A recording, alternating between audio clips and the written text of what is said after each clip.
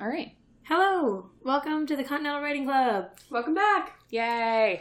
This week, hopefully, though some of the listeners could not hear the amount of auditory issues we had, hopefully this week we have less. So even if you didn't notice, or fewer, it feels better this time. It does. I promise. Yes. Yes. No pressure on time and... Yeah. Well, a little pressure a on little time. pressure on time. Yeah, we build these things into our lives. So, Right. If there's no suffering and no tension, how do you know it's hard? yeah, exactly. It's true. Well, who wants that life? Who wants the easy? You wouldn't suffer. What? You would have no pain. You would have no shame. What was that weird little dolphin? Dolphin. No dolphins. No dolphins. There's I'm sorry, I've been spending too much time with my cats. They make that noise when they look at birds outside. I was kind of just stuttering over myself, and it just happened. It's predatory. Yeah, that's what Like it is. me, I'm an apex predator. It's not awkward, it's predatory. That's exactly how I sell it. Okay. Moving on. Yeah, so, hi. In case you can't tell our voices apart, or if you can and you want to know who's who, I'm Brenna, and today I'm drinking a Total Domination IPA from Ninkasi, which is a delicious brewing company. I'm Amy, and I'm drinking an absolutely stellar Kroger seltzer water, lemon flavored. Oh, yeah. Kruger. Kroger? Kroger. It's Kroger. It's only 1-0. I've literally thought it was a U with an umlaut. I've been calling him Kruger. Like Freddy Krueger, I guess. I guess I just replaced it with something more exciting in my brain. That way when I'm buying for a discount and a deal, I'm like, it's a deal, but it's also exciting and dangerous. Ooh, Yeah. these Kroger, tater tots might just stab me in my dreams. Anyway, this is Reagan, if you couldn't tell. And I'm sad and not drinking anything. Why am I not drinking anything? I don't know. Do you want me to grab you a beer?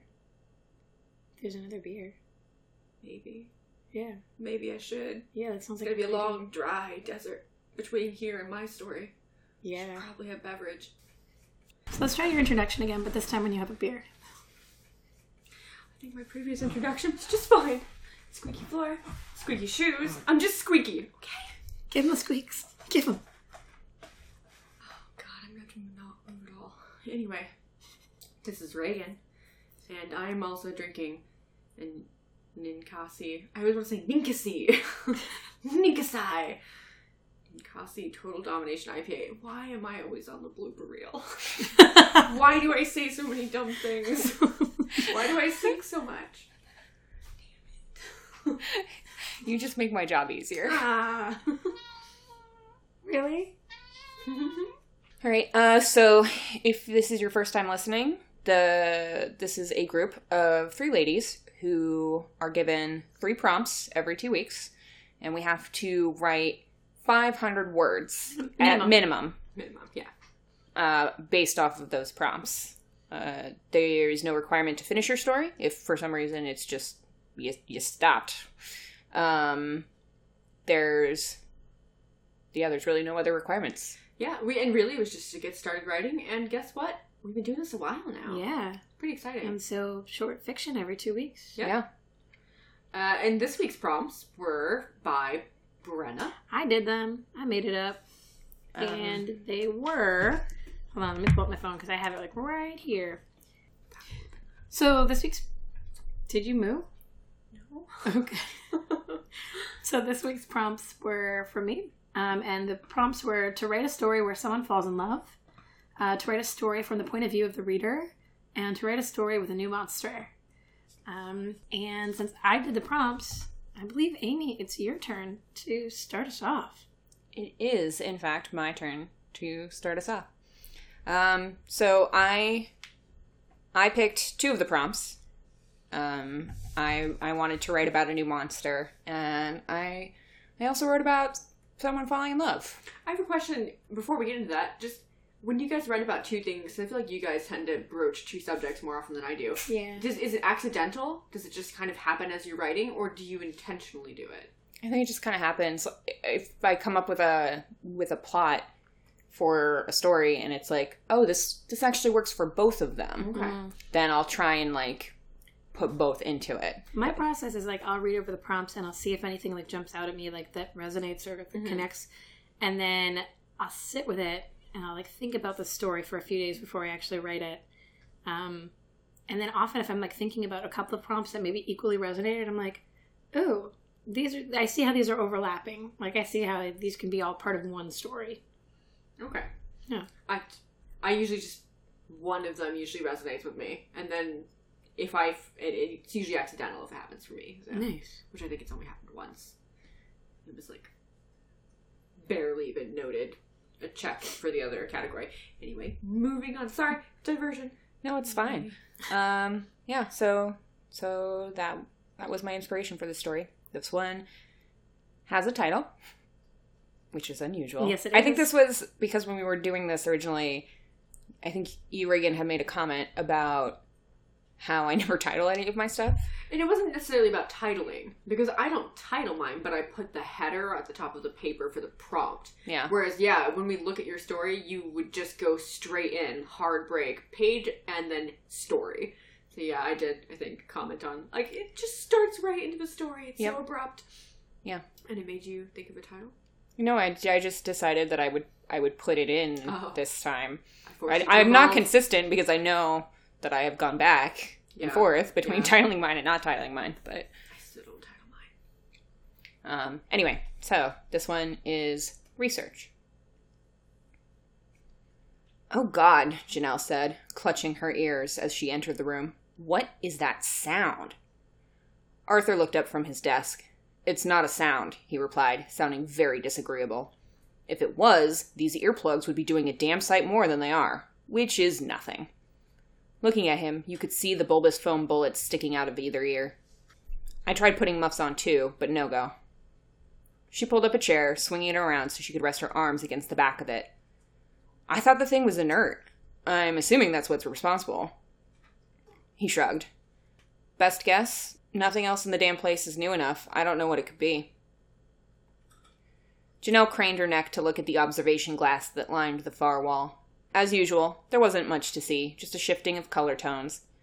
Every time she had walked in for the past month, it had been varying shades of blue and green, with even the occasional pink. But now it had taken a sickly turn. It made her a bit nauseous to look at. Do we know what brought it on? He shook his head. No idea. We were making real progress trying to get it to communicate. Carly thought she had actually gotten it to respond to simple greetings.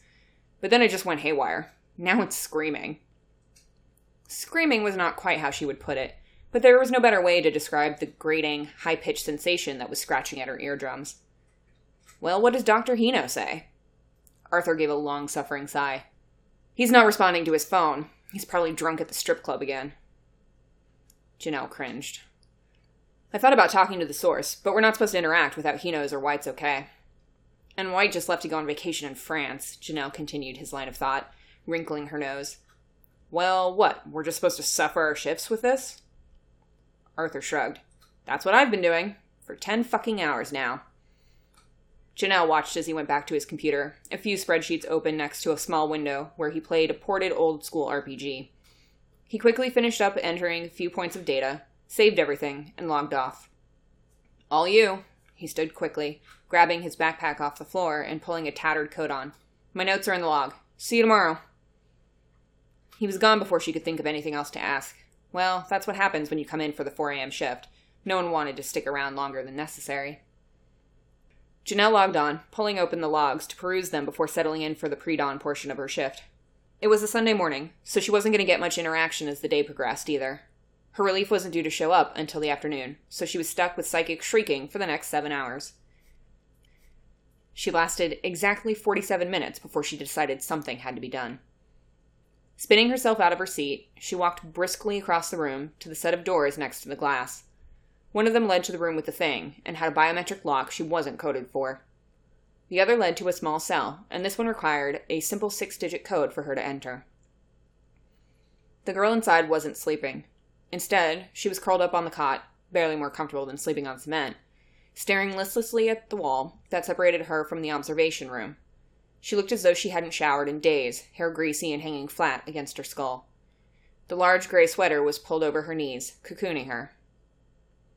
Hi there, Janelle said, pulling the folding chair that sat in front of a folding table that worked as the desk for the girl. You should be sleeping. The girl shrugged, or gave the impression of shrugging. There wasn't much movement, and she didn't bother to look at Janelle. Not tired. Have you slept at all? Another suggested shrug. Hard to tell in here. The girl's standard of living had never been anything remotely acceptable by normal standards, so Janelle decided not to comment on it. How about eating? She looked at the tray of food that sat on the floor by the foot of the cot. It looked like a fork had drifted through it before being put down. Not hungry.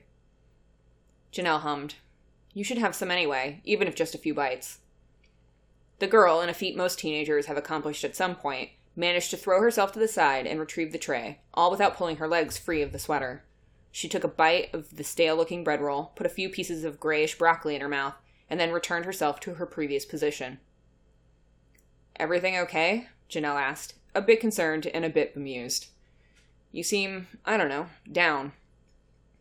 The queen of intimated shrugs continued her reign. Fine. She played with one of the hood strings, shredding and recombining the stringy ends. Bored. I'm sorry, I guess since Dr. White went on vacation, you haven't had as much interaction as usual. The shrieking increased, and Janelle winced. It was weird hearing something that made no sound, but the thing in the other room was definitely agitated, and it hurt. For a moment, she worried it might cause actual damage. Yeah, well, I guess a honeymoon is a good reason to take time off, the girl said. She tried unsuccessfully to sound like she didn't care, but a faint quiver in her voice told Janelle otherwise. Yes, well, Janelle said, clearing her throat. They've been engaged for a while now. They had to get married eventually. 2 years, apparently, the girl said, a bit snidely. Not that I knew about that until, a week ago? Dr. White never told you about Rick? That surprised Janelle. She'd walked in for her shift many times to see the doctor in the girls' room, chatting animatedly about many different topics. Nope, the girl replied, popping the P with extra emphasis. The thing howled.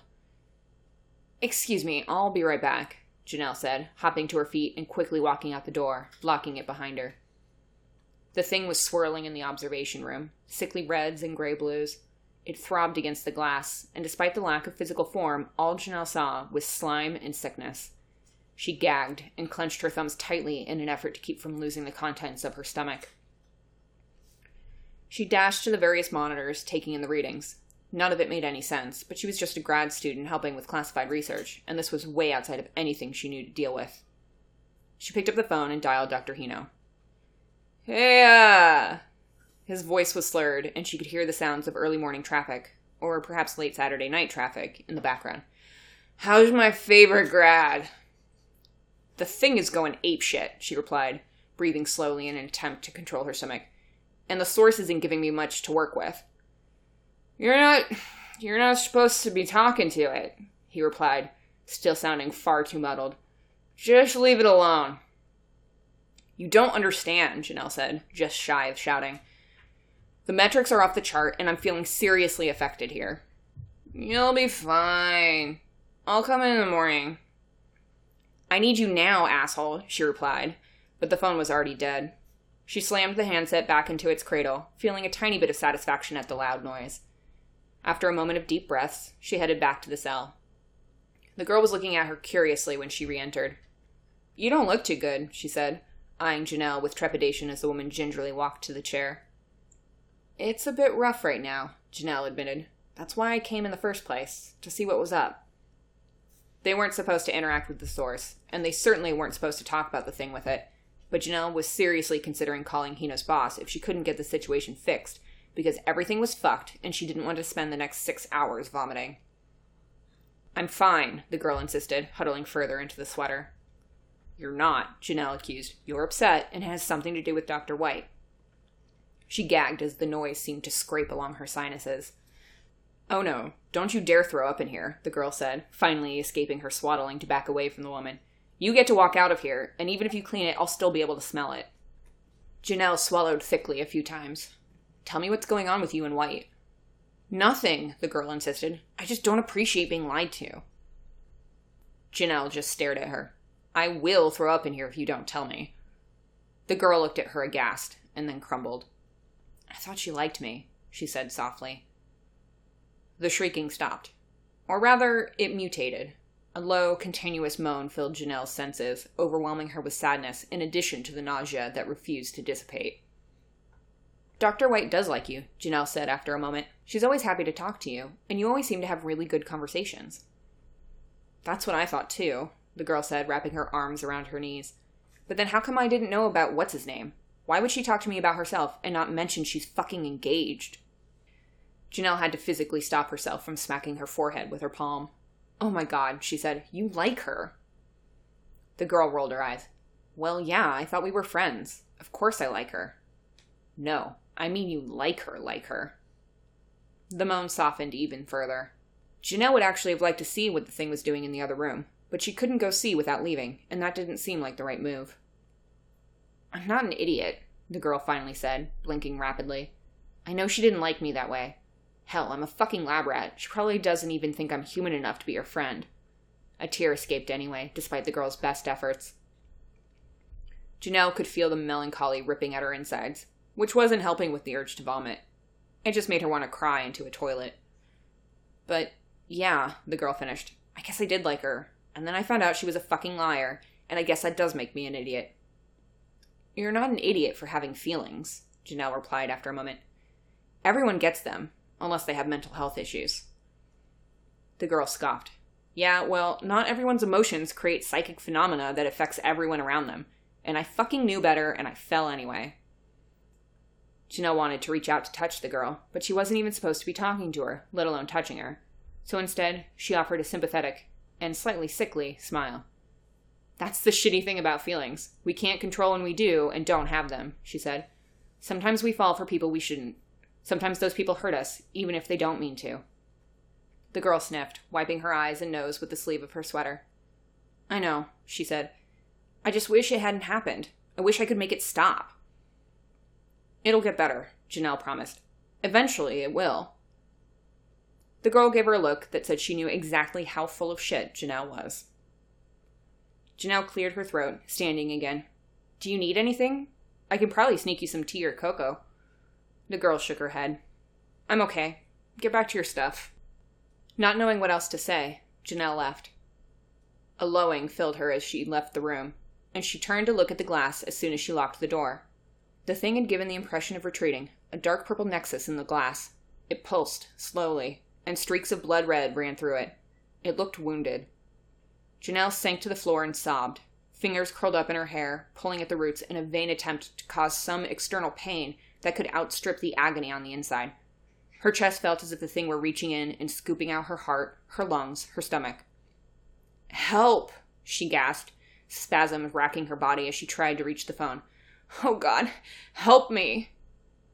Everything was being torn from her, all the water and air and nutrients that gave her life. Her hands twisted in the air as she grasped at nothing. She was gutted, eviscerated, her insides displayed as openly as if she were cut open. All that was good in her was sucked out as she wailed in grief. When Dr. Hino walked in that afternoon, Janelle's body was already cold. The girl sat on her cot, staring listlessly at the blank walls that surrounded her, unaware of anything outside her contained realm. The thing pulsed against the glass.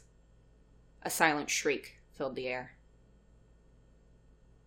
Yes! God, that one is I love that story. so good. I love that your new monster isn't even a monster, it's emotion. Yeah. It feels... It's shit we all have to deal with. The horror of being a teenage girl. And then projecting that shit willy-nilly without having any control over it. Yeah. Like, that idea in itself, without even seeing what the monster can do, is scary to me because I don't have the best feelings at all times. Feelings suck. I can't imagine if I walked through a room and projected my melancholy onto other people like that. That would be pretty awful. I think I'd probably prefer to be in a cell, maybe, you know. But. Yeah. And I like that, Janelle's trying to make it better. It's got that bureaucracy. It's got the element of the realness of, like, if you were a grad student, if you were doing this type of study. And she's just trying to make it better. She's just trying to connect with, like, a teenage girl who's got a psychic projection of all of her feelings and is apparently a murder machine. But, like, she dies horribly. Yeah, she does really horribly. The girl doesn't even know that she's just done that. And there's no helping it, and like there's like this looming pain and sadness in this entire story that you don't give us a way out of. Yeah. And what I think is almost worse than the not being an escape from it is the idea that there's a person who's causing all of this, right? The teenager is, young lady is causing all of the suffering on the people that are watching her, but she's also going through some weird suffering that they are causing her by making her be the subject to this psychiatrist, Dr. White, whatever, who's playing her. But, so she's trapped in this and has no way out of it, regardless. But she doesn't even know that she's causing that harm. But the idea that it's, like, set up to be that way, and that someone is approving of this, that, like, yeah, we actually want the fallout. They're waiting for that fallout, It reminds me of, like, Joss Whedon's Cabin in the Woods, where it's like, you've got these structures that are built in to cause some amount of horror and pain and scare people, and, like, this is the end goal, and this is why it's worth it. And we don't really get those answers in this story, but I think it's a beautifully written short story that makes you feel very sad for every time you fall in love with somebody that you can't have. Yeah. Yeah. And I also love the military-esque feel of, you come in, it's shift turnover, one person doesn't want to deal with the shit, you like, yep, done with this, so over this, leaving you on your own, not even here to help you, even though shit's going down, this is bad, we should probably get more protocol here. No, I'm gonna just go. Good luck. Yeah. Peace. Any shift work. Shift work, yeah. Yeah. I worked at Dunkin' Donuts for a while, and I had to come in at 3 a.m. And, 3 a.m, so that's when all the sad early morning / late night people would come in and project their emotions. But you also have to make donuts. And get their, it makes sense. And you get their order wrong, and they get very sad, and they might be a little bit drunk. Yeah, and then their emotions make a psychic monster. Not gonna lie, if I were expecting to get, like, a Cinnabon, and then I didn't get the Cinnabon, I'd probably psychically murder someone. Just... So glad you don't have that capability. Oh man. Yeah. So much disappointment about us. I really like the story. Actually, as far as candidates for what we've written being submitted at the end of the year, I think that one's right up there for me. Yeah, I think it's the most complete. Yeah. That is also the most, like, well, no, I'm not gonna say. You have a bunch of others that I also still want to know more about the world. I know. I still want to know what the fucking dumbwaiter, okay? Like, yeah. From last fucking episode. Check in last episode to see about the dumbwaiter. Yeah. I hate that too. No, I do think this is a really solid one, though. I think this is pretty much wrapped up in what it is. You don't need more, but I want a little more. But not much more. I'd read a whole book about it. I want a whole book of, like, short stories in the same world. Ooh. With other things. Maybe some people are free and have the same... Your eyes just cross. I just watched them go, whoop, cross. It's because a little bit of fluff just came down. I was like... I figured... Oh, was it down? Yeah. Just perfect timing right when I glanced. And, I want a whole world of short stories. Or I want that whole world to exist in short stories. That'd be cool. I think it's really interesting. All right. What's your story? She's sorry. Sorry. So I think probably the strongest influence on this was The Girl with All the Gifts by Mike Carey. Which I still haven't read. It's fantastic. I need to, yeah. Did you see the movie? Yeah. I didn't know it was a movie. Yeah, they didn't promote it at all. Huh. And it was decent. You've told me about it, though, and I know, but I want to read it. So it's up there. Because like right from the beginning that it's about it opens up with a bunch of these kids that are being experimented on and they're being treated as less than human. So that was definitely part of the influence. I very specifically did not give the girl a name. Yeah. Because she's important as the source of the psychic monster. The psychic monster gets more attention than she does. Yeah, because that's what they're interested in. They're not interested in who she is as a person. With that being said, also, I did not write it with the idea. So I thought it was interesting that you both kind of read into it this way. Dr. White's not manipulating her. I didn't think she was. Yeah, she's just being friendly. Originally, I hadn't read it as that way, but I thought I remembered you telling me that it was kind of a manipulation. So I guess I misremembered. Yeah. Because I originally thought that, like, I wouldn't go into a room and tell a person with the ability to kill things with their emotions my personal life. But is this her first kill? You know, like, do they just know that, like, this giant psychic projection is doing weird things? They're trying to measure, they're trying to read it. I imagine it's not her first kill, because I imagine as a small child, if she had this from youth, Ooh. Like, the fear and confusion a small child could project. Like, I imagine they found her because of something Oh yeah, traumatic. my You look so sad, Brenna. my impression is that she's killed before. Yeah. And that's why she's now in a research facility on a university campus that's locked down because they're doing classified research for the government. I love that it's a university campus and that they have, like, this level of thing you think, you know, from cinema and from books, it should be, like, lock and key government facility. But instead it's a college campus because, well, at least we have a lab there. Let's get college students to study this and help us write the paper. Like, meh. It makes me think of Fringe, for one thing. That's actually what I was just thinking. It's like, oh, you know, it kind of reminds me of Fringe. We just need a cow. I'm sure I could do that. But yeah, when I was thinking of new monster, at first the prompt was like, I have no idea how I would create a monster. I feel like all monsters have already been created pretty much. Like, we've been creating monsters for millennia. It's like, is there really anything new? And I'm sure this isn't entirely new either, but it was something that I don't think I've ever really read before. Personifications of someone's emotions. And I also wanted to play a little bit in that, like, Lovecraftian space of, it's like, it has a form, but it isn't a physical form. It's impressions. Everything that it is impressions. So you have the noise that you hear on the inside, and it's like when you look, you're not actually seeing anything but you still look and you're like, but I see blues and greens. It's like I wanted that idea of that the physical manifestation of emotions was present and not present. It's the kind of thing that you can't really see, but you can. Yeah. A noise scraping along one's sinuses doesn't seem like it should make any sense, and yet it makes me think the way orange tastes. And then you definitely played with all the senses in that one. Yeah. It was actually rereading it now and reading it aloud. I had a lot of fun writing it and a lot of fun reading it, like the different aspects of her nausea. She had a lot of versions of nausea, and when you pointed out the scraping against the sinuses, like, I really liked writing that line. Like, I was really happy with that line.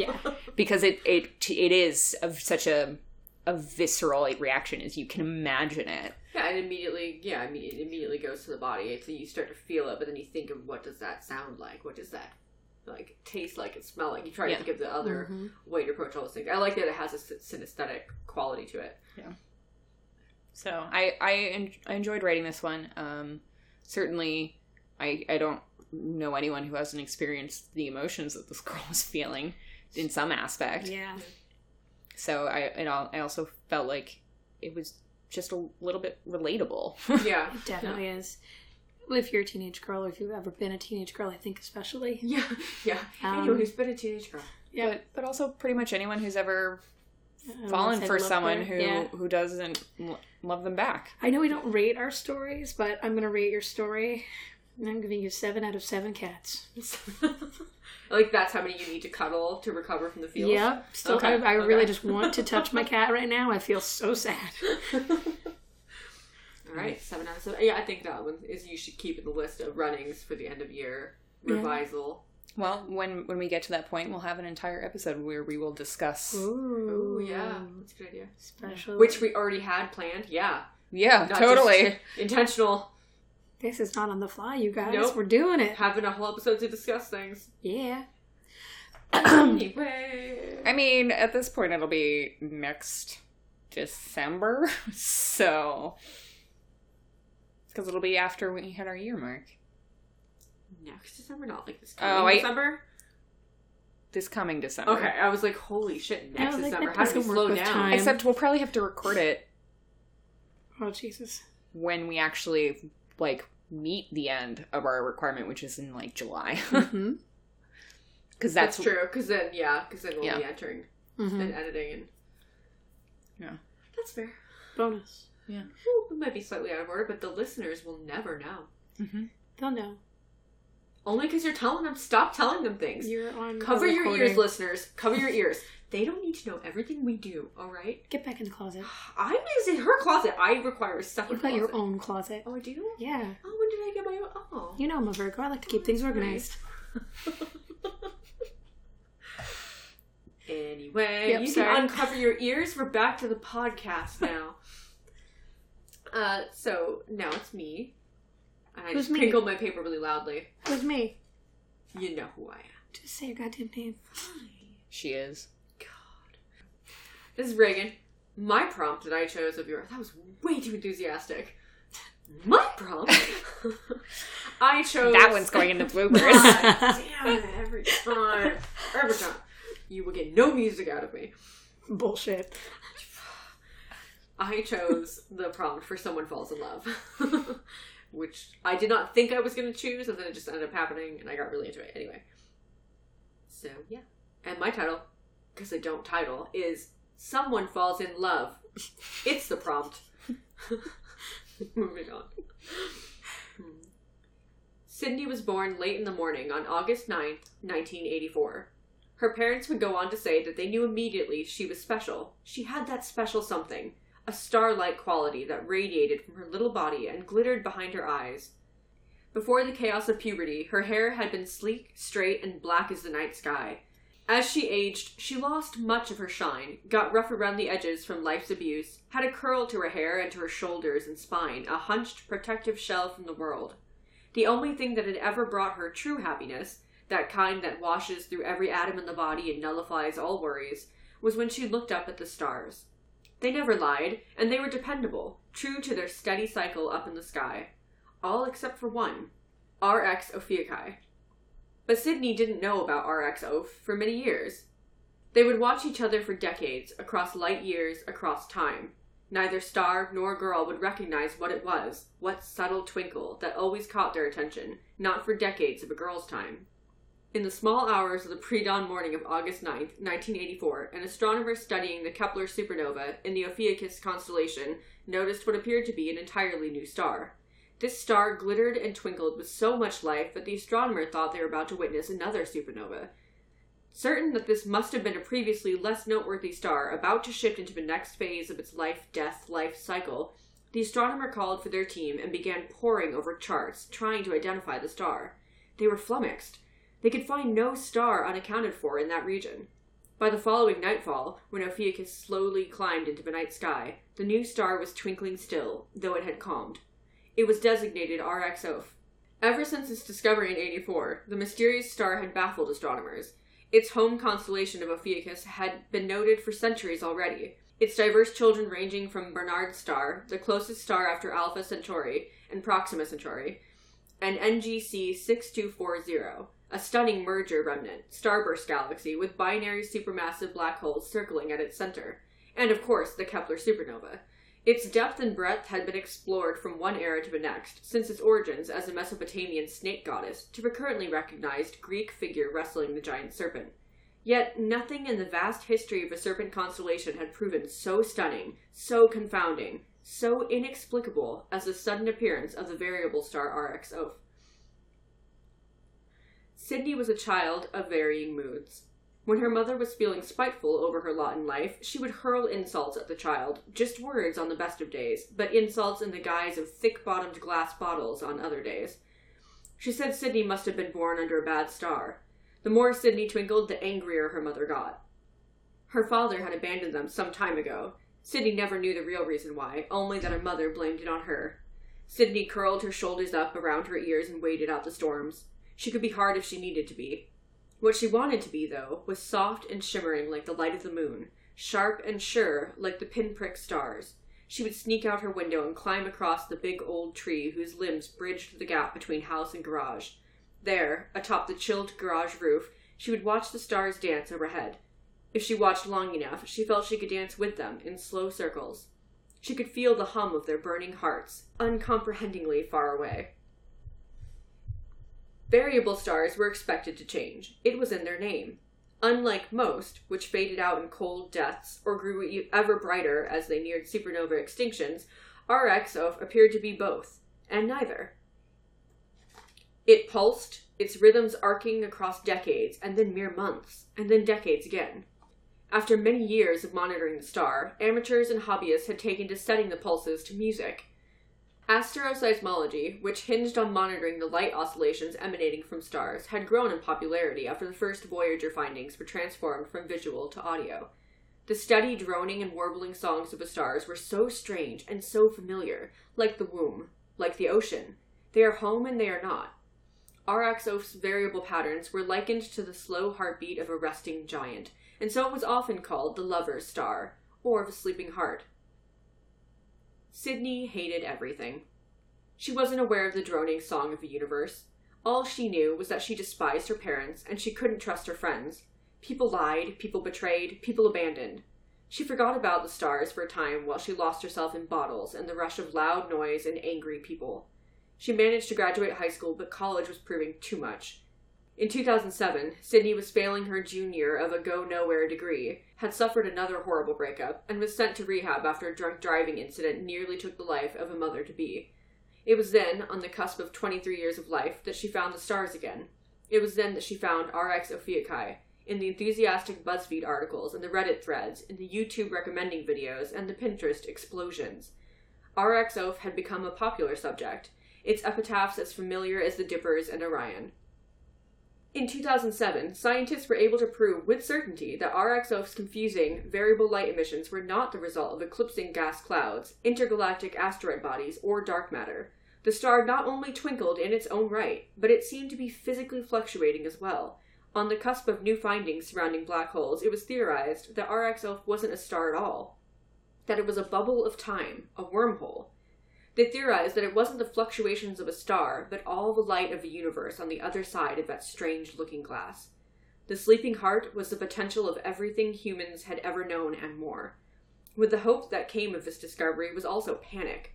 RXO was no longer stable, it warped and shimmered and appeared on the verge of collapse. Its song was erratic and heartbreaking, the keening of a wounded thing. Sydney spent her 6 months in the rehab facility with stoic resolve. Every night she stared up into the sky until she was too cold, too tired. Then she would return to her bed, headphones on, and drift to sleep listening to the comforting hums and trills of RX Ophiuchi. Sometimes she dreamed that it was a person beside her, murmuring into her ear, letting her know that it would be all right, that she was not alone, that she was loved and she was safe. She was one of billions who downloaded the tracks, and yet she felt they were meant for her and her alone. When she rested her hand over her heart, it was as if it beat in time with the distant star, the lover's star. She didn't have a mind for numbers.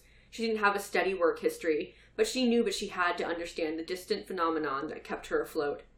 She returned to college and applied herself with a determination she had never had before. As she made her way through one degree and into another, she kept close watch over the fluctuating RX off. It had stabilized after the panic of 2007, though its mysteries were still refusing astronomers and science at large. Sydney thought it was simply waiting for her to ask the right questions. Silly as it was, that thought kept her going. She didn't want to disappoint her one and only constant friend. In 2015, Sydney was taken on board the Ophiuchus Infinite mission as an intern, so she could finish her thesis on the life and changes of RX Ophiuchi. Her dedicated focus to the star made her an able addition to the team, and after her graduation, she was made a permanent member.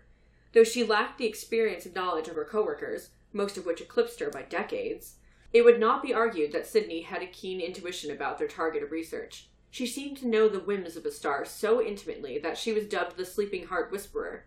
On days where the teasing grew tiresome, Sydney thought the star twinkled especially bright.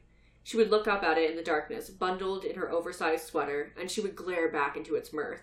She would tell it that it wasn't helping, and to stop looking so pleased with itself.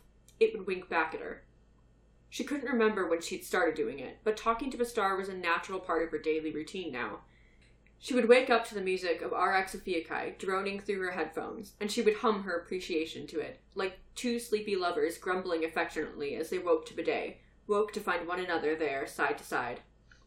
She would drink her coffee and check her emails, chatting idly to herself, to the star, as she considered her notes. She didn't even need to see the star to feel it there, feel its pull across the galaxy and beyond the heliosheath.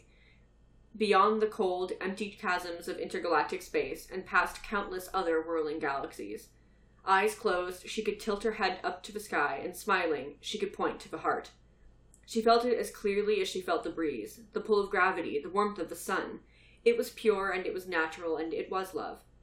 She would lift her eyes to the blue morning sky, gaze to the horizons, blink through the clouds and the glare of the sun and the migrating geese, and she would smile into the obscured twinkle of RX Ophiuchi, knowing in a way she couldn't explain that it smiled back.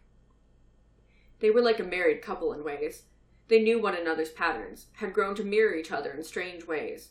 In tracing the heart's history back, she realized that they had always mirrored one another. Their lives had run concurrently. She had found her purpose in the study of RX Elf, and the star had grown brilliant and beautiful and steady under her attentions. Its unexpected stability gave the astronomers an unprecedented chance to study the strange dilation phenomenons around it. They were still decades away from truly grasping what it was, proving or disproving the wormhole theories. The discoveries were sending ripples of change into every facet of the scientific community. It altered the underlying principles of time and space in a way that caused rifts in logic and threatened to erase centuries of accepted knowledge. However, the heart was not inclined to offer clarification.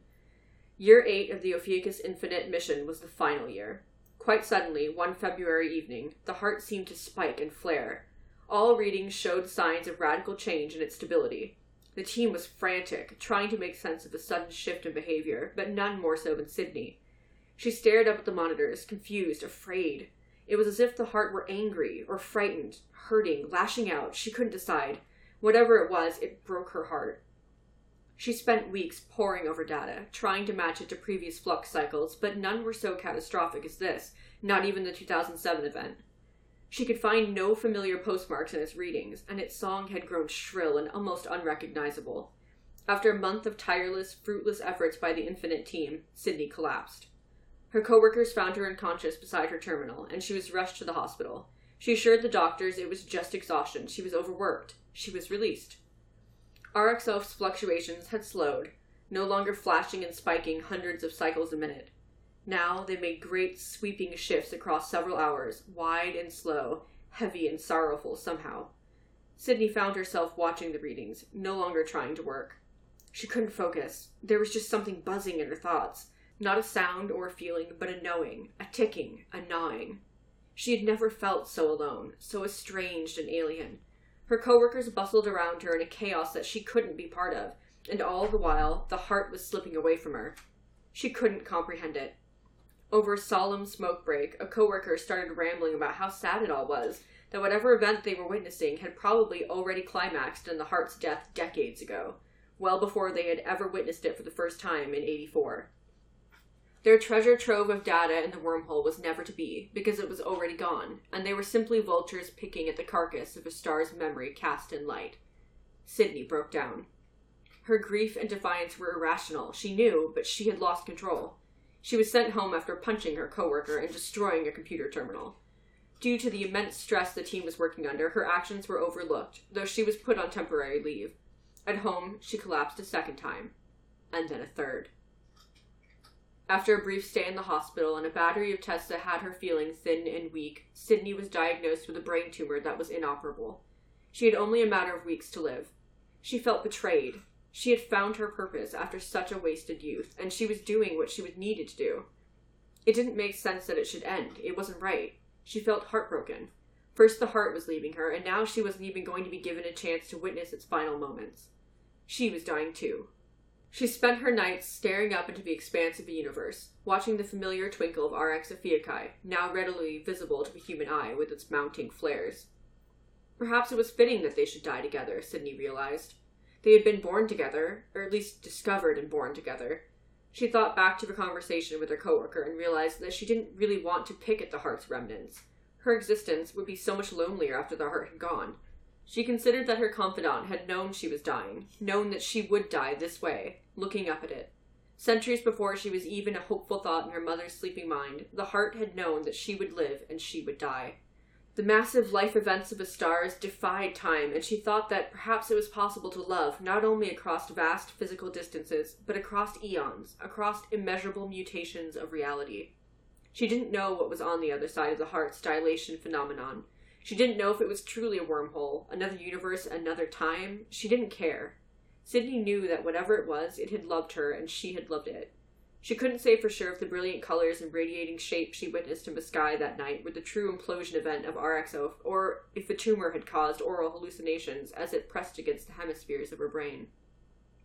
All she knew was that it was a beautiful gift, and within a week she passed away in her sleep with a soft smile and her face tilted to the horizon, towards the stars and towards her heart.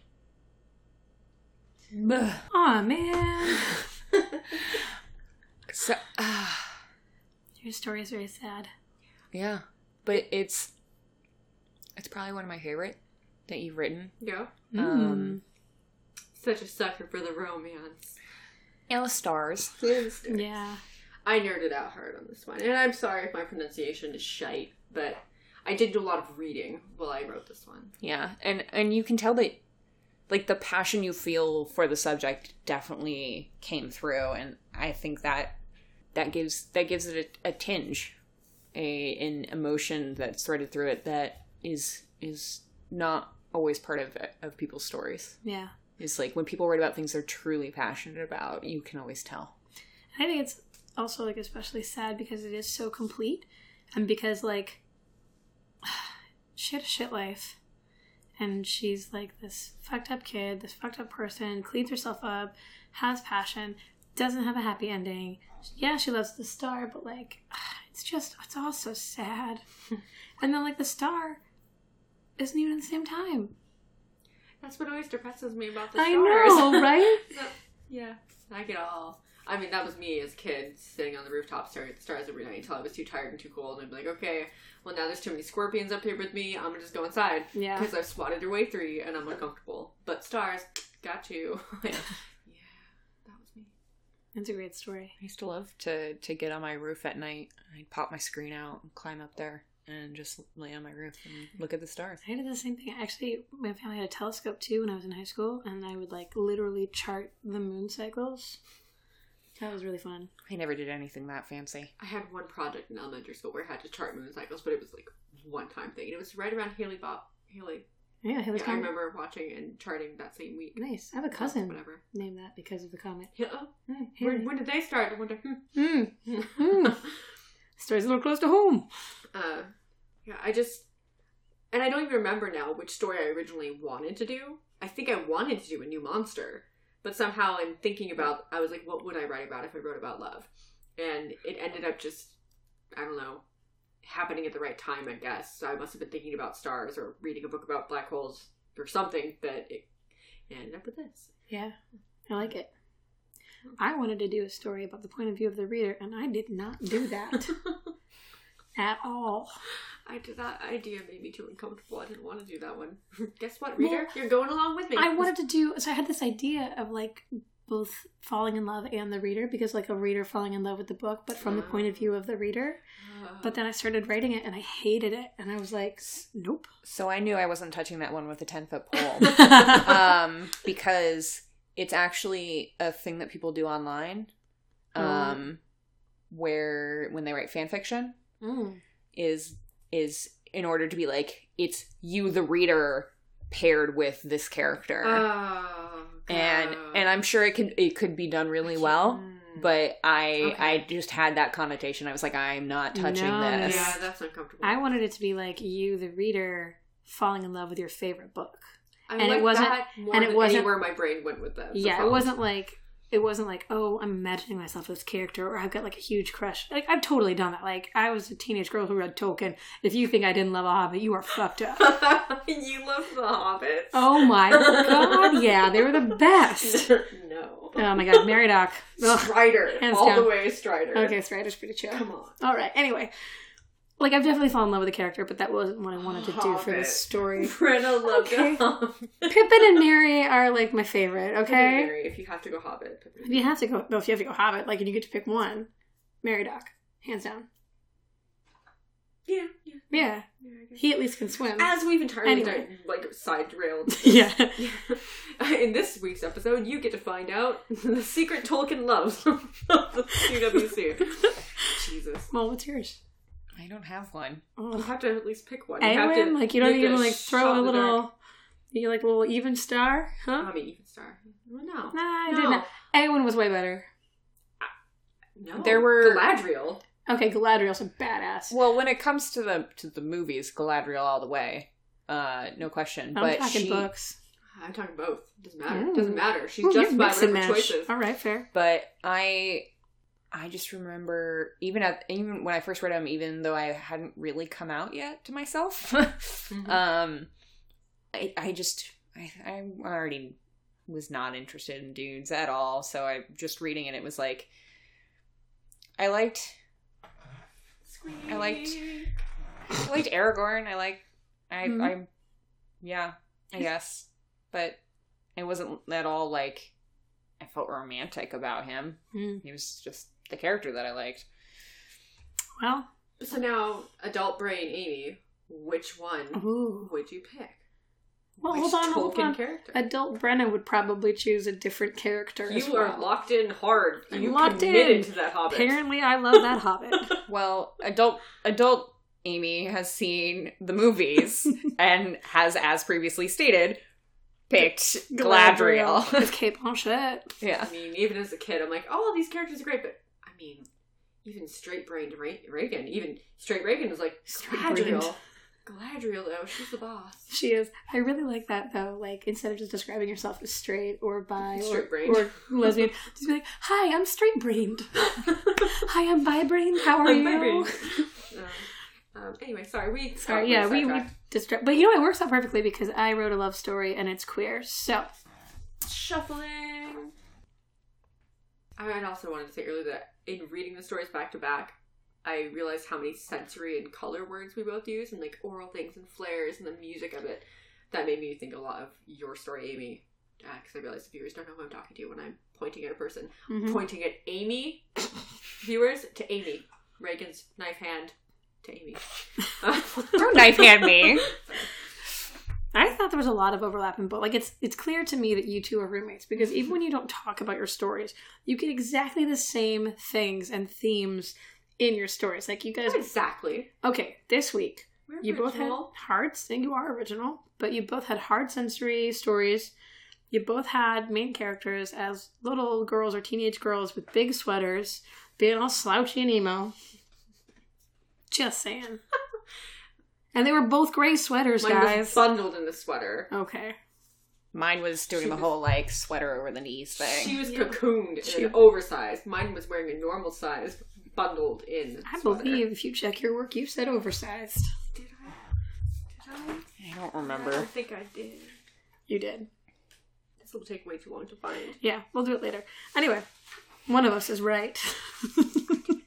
Okay, either way, sweaters happen and love. Sweaters and love. Sweaters and love. That's how you know. Okay, I think that's the name of our episode. Sweaters and love. So I wrote a queer love story, and I called mine The Beginning of a Love Story. He stood in denim that was probably too tight at the bar, under yellow lamplight, and in a sickly but completely recognizable cigarette haze. The bourbon he was drinking stuck to his lips, making him savor what he didn't appreciate. Bourbon was too sweet for him. Then, the electric pulsing of the bass on the loudspeaker droning on. Finally, there he was. He, the man who would come in every third Saturday after 9:30 p.m., paid in cash, and used different generic names every time he was in, standing in full dark leather and denim, a plaid button-down, and a, could we call it comfortable, look in his eyes, as he sidled up to the bar that he'd been to for nigh on 4 months. The bartender, Jared, knew his drink and slid him a whiskey as he approached. He was across the horseshoe bar from William, who had been studying him too closely. Jared and he said a few words, and then, as if in a scene from an American film, he moved as if on cue across the old leather and wood of the horseshoe bar to stand in front of William. Hey. Hello. No. He paused, stroked his beard once, and made eye contact. Hey, you've been here almost every time I have all summer. Hey. We're practically old friends now, right? Are we? Are we what? Old friends?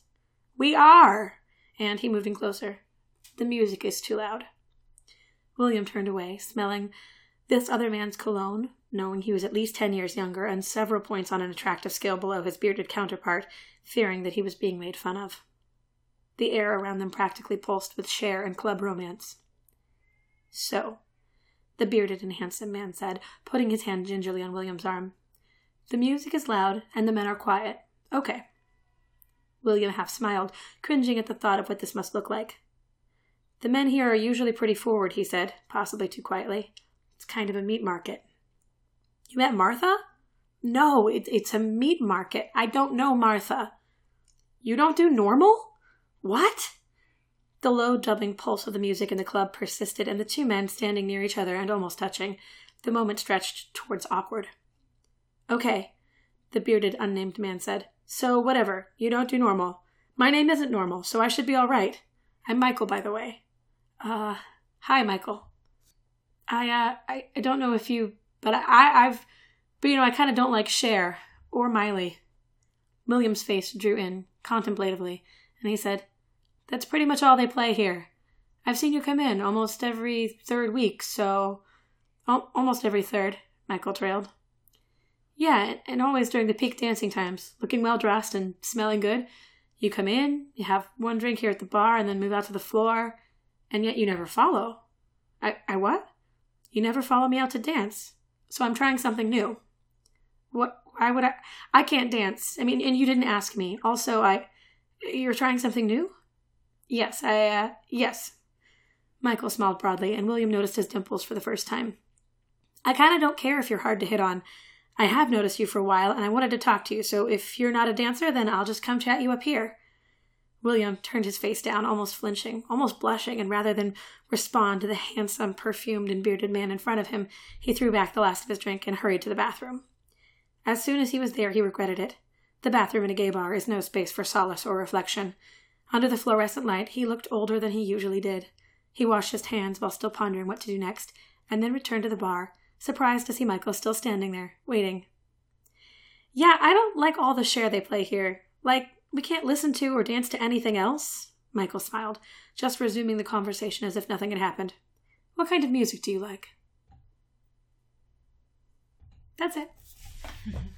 That was really... I still find myself grinning at this one. I do note that it's harder to hear and parse the conversation happening than it is to read it. Again, we did this mostly to be read first, and now we're reading it aloud, and that's much more difficult. But either way, listener, it's adorable. They're adorable.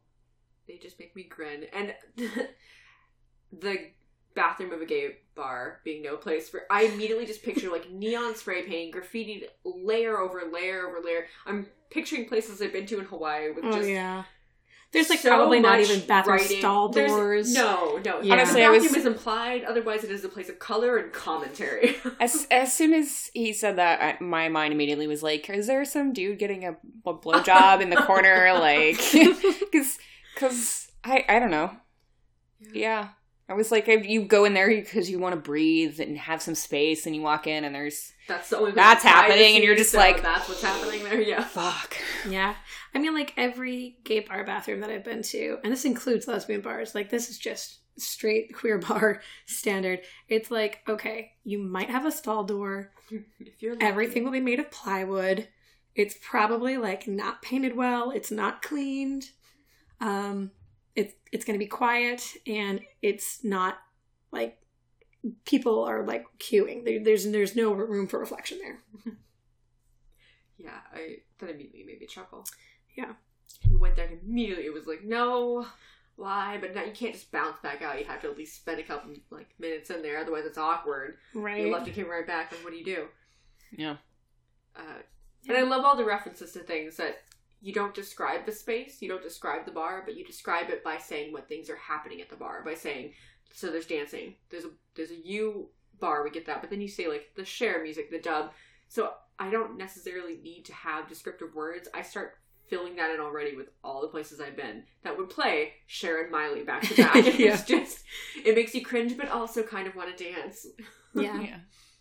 Yeah, they're really cute, and I think it's interesting that obviously he's been paying enough attention to know that this guy uses a different name when he comes in, and it's, to me, I was reading it and it was, it's the beginning of a love story, but at the same time, it's like, is it he letting himself trust too much in somebody that he has historically seen lies a lot? Oh, as someone who lies in bars, I actually wrote this. Oh, I could see you in there. Yeah. Come on now. Queer lady, I'm very happy about that. I wrote it from my experience of like the perfect worst meet cute, where it's like you go to the same place because you're trying to hit on that person or you're interested in that person. And I didn't want to give any description to the space because I wanted it to be like that experience of the only thing you're really paying attention to is, oh my God, did they walk in yet? Oh my God, did they see me? Okay, I overheard this. I know this about them. Did you see them talk to so-and-so? It does feel like an overheard conversation, kind of, which I like. We don't necessarily get all the information. We don't get all the details. Yeah. But despite how little details I get, I still found myself grinning. So I still feel some romantic sense from all of that, even though it's questionable. It's meant to whether be. or not it's even like, is it going to go anywhere? It's both of my styles of flirting. It's really, I mean, honestly, I'm either William or Michael. It's like, am I super confident? And I'm like right there and I'm like, I got glitter in my spine. Let's go dance. Or am I like, I need to be awkward and finish this shot and run away. Thanks, bye. But it's meant to be cute. It was cute. And that's it. So whose prompts are next? I believe it's once again back to me. Yeah, I feel like we're always back to you. I feel like I never have to read the prompts. I just must blank them out. You read prompts? You do. I feel like I never You do. do. So every time it's not me, I'm like, woohoo! Is it ever me now? Is it ever? It is. Next time it is. Yeah. No. Yeah. All right. So the prompts for next time: 1, crash landing on an alien planet. 2, old school monster trying to survive modern day. Think Penny Dreadful, but 2017. This prompt was written in 2017. 3, you can't leave the house. Why? I like these prompts. I'm so excited about them. Yes. Also, I want to give you an update, like, for the tangential continental.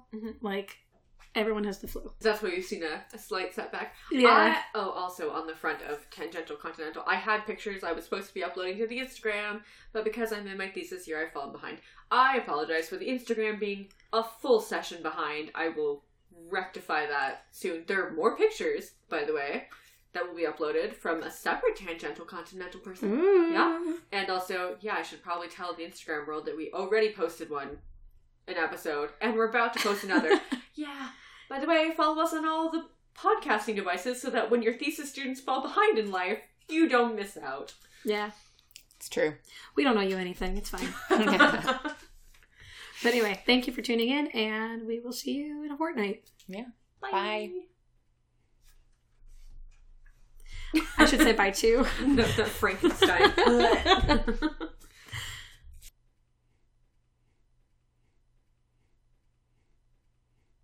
Are we already recording? Yeah. You didn't tell me we were already recording. You just got all this crap of me on the beginning anyway. That's how she builds out that blooper reel right there. Oh, nope, I read, yep. Fuck that up. That was a sneak peek into the future. Amy's got it down. She can waggle. I just saw the both of you waggle. Yeah, we are wagglers. I just think I'm waggleless. I'm so glad I have all of this. God damn it. It's not a song, but you have it. Entrepreneur. Fucker. If you kiss. Come take a sip. Libation! You're a fucking fridge man. Just pretending to shh. Yeah. Mm-hmm. A gnawing. Gnaw. God damn it. It's going in the blooper. I don't even have to try. Just welcome. Blech.